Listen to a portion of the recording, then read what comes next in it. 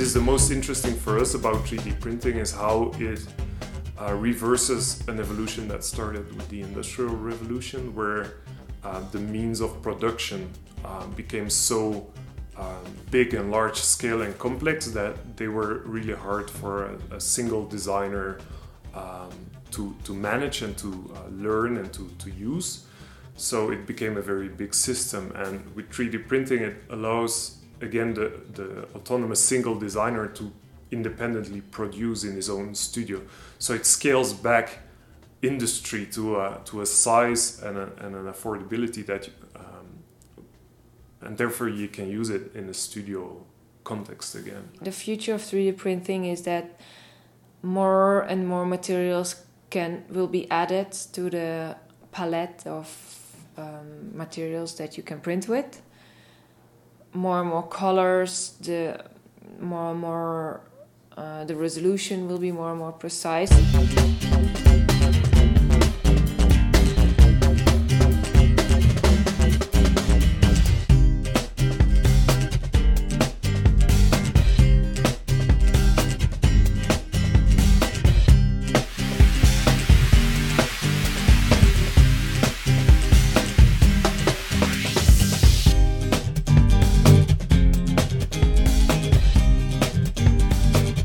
3D printing changed or is changing the creative landscape in a similar way as the advent of the internet changed the creative landscape. People don't really care about quality. Quality is not really the most important characteristic that they're looking for. They're looking for new ways to be engaged with and to interact with products. So YouTube videos are not better quality than DVDs, but you see that they're more popular because you can share them. You can super fast, you can send them, you can share them on Facebook and things like that. So we noticed this kind of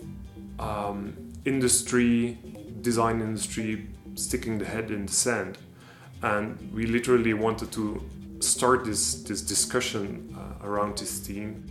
And what 3D printing allows is that we focus more as designers on the system that creates the product instead of on the final product. So you can start designing frameworks that generate products, that generate a family of products, and that allow consumer to get involved in the product design.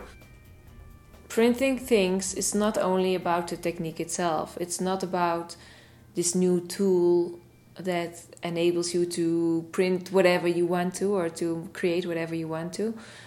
But it's about how this technique is related to our society. It's a complex new technique, but it's also a liberating new technique.